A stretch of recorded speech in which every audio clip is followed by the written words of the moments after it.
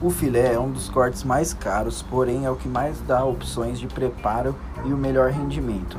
A relação custo-benefício se torna ótima, pois é uma carne de boi mais conhecida e usada em bons restaurantes.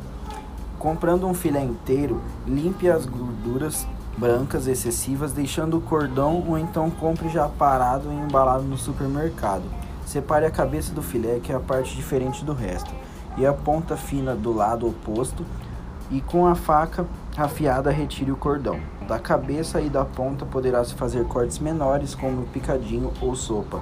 Da sobra poderá ser aproveitada para um bom caldo de carne.